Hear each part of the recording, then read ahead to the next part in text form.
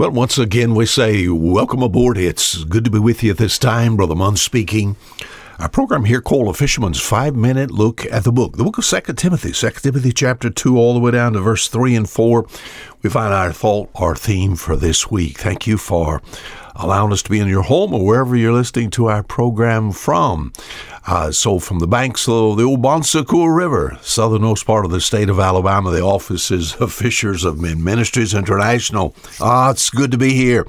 It's good to have you there. 2 Timothy chapter 2, I read verse 3 and verse 4. Thou therefore endure hardness as a good soldier of Jesus Christ. No man that warreth entangleth himself with the affairs of this life, that he may please him who hath chosen him to be a soldier. Are some good verses. We know this is the Apostle Paul talking to young Timothy, and he said, endure the hardness, endure it like a soldier would endure it. And he said, be careful about, and this is our thought for this week, he said, as a soldier, and of course we're in a war, no man that warreth, now here's our word, entangleth himself with the affairs of this life. Have you ever got yourself in a situation where you saw yourself all tangled up? That's what we'll talk about this week.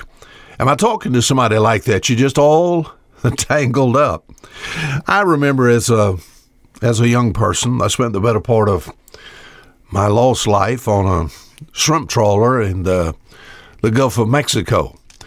And in thinking about that, I think about this word entangle, and it becomes real to me.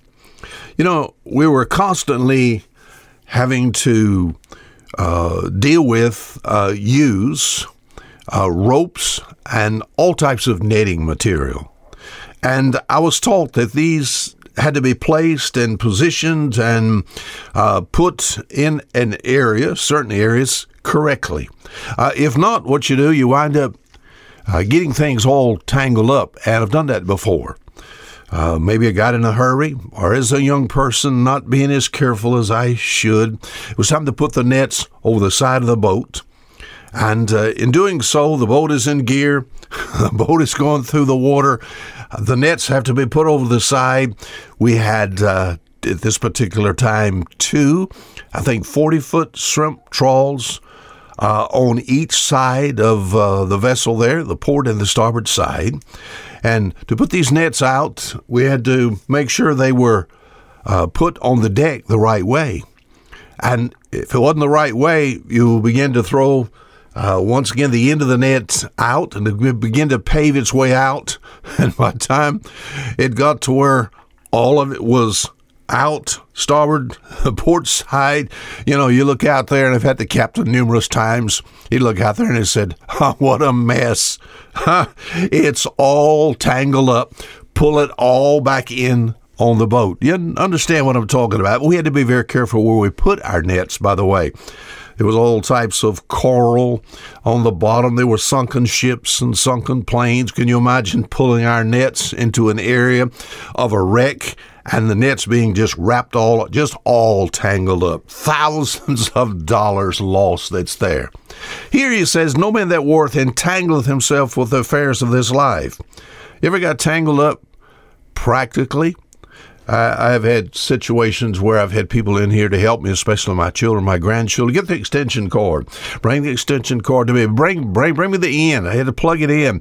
And they undid this extension cord. I had it put together a certain way, threw it on the ground. What they did, got it all tangled up. The same thing with a water hose.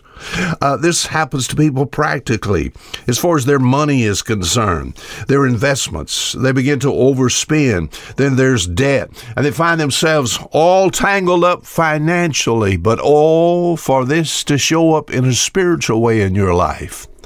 I found that the enemy, at the very beginning, the enemy found humans easy to tangle up. The right situation, the right temptation, he'd tie him in knots. And did he not do that first in Genesis chapter 3? We're going to see this week that no man that warreth entangleth himself with the affairs of this life. In doing so, you not bring pleasure to the Lord. Let's watch this entanglement. Until tomorrow, Fisher Munn saying goodbye.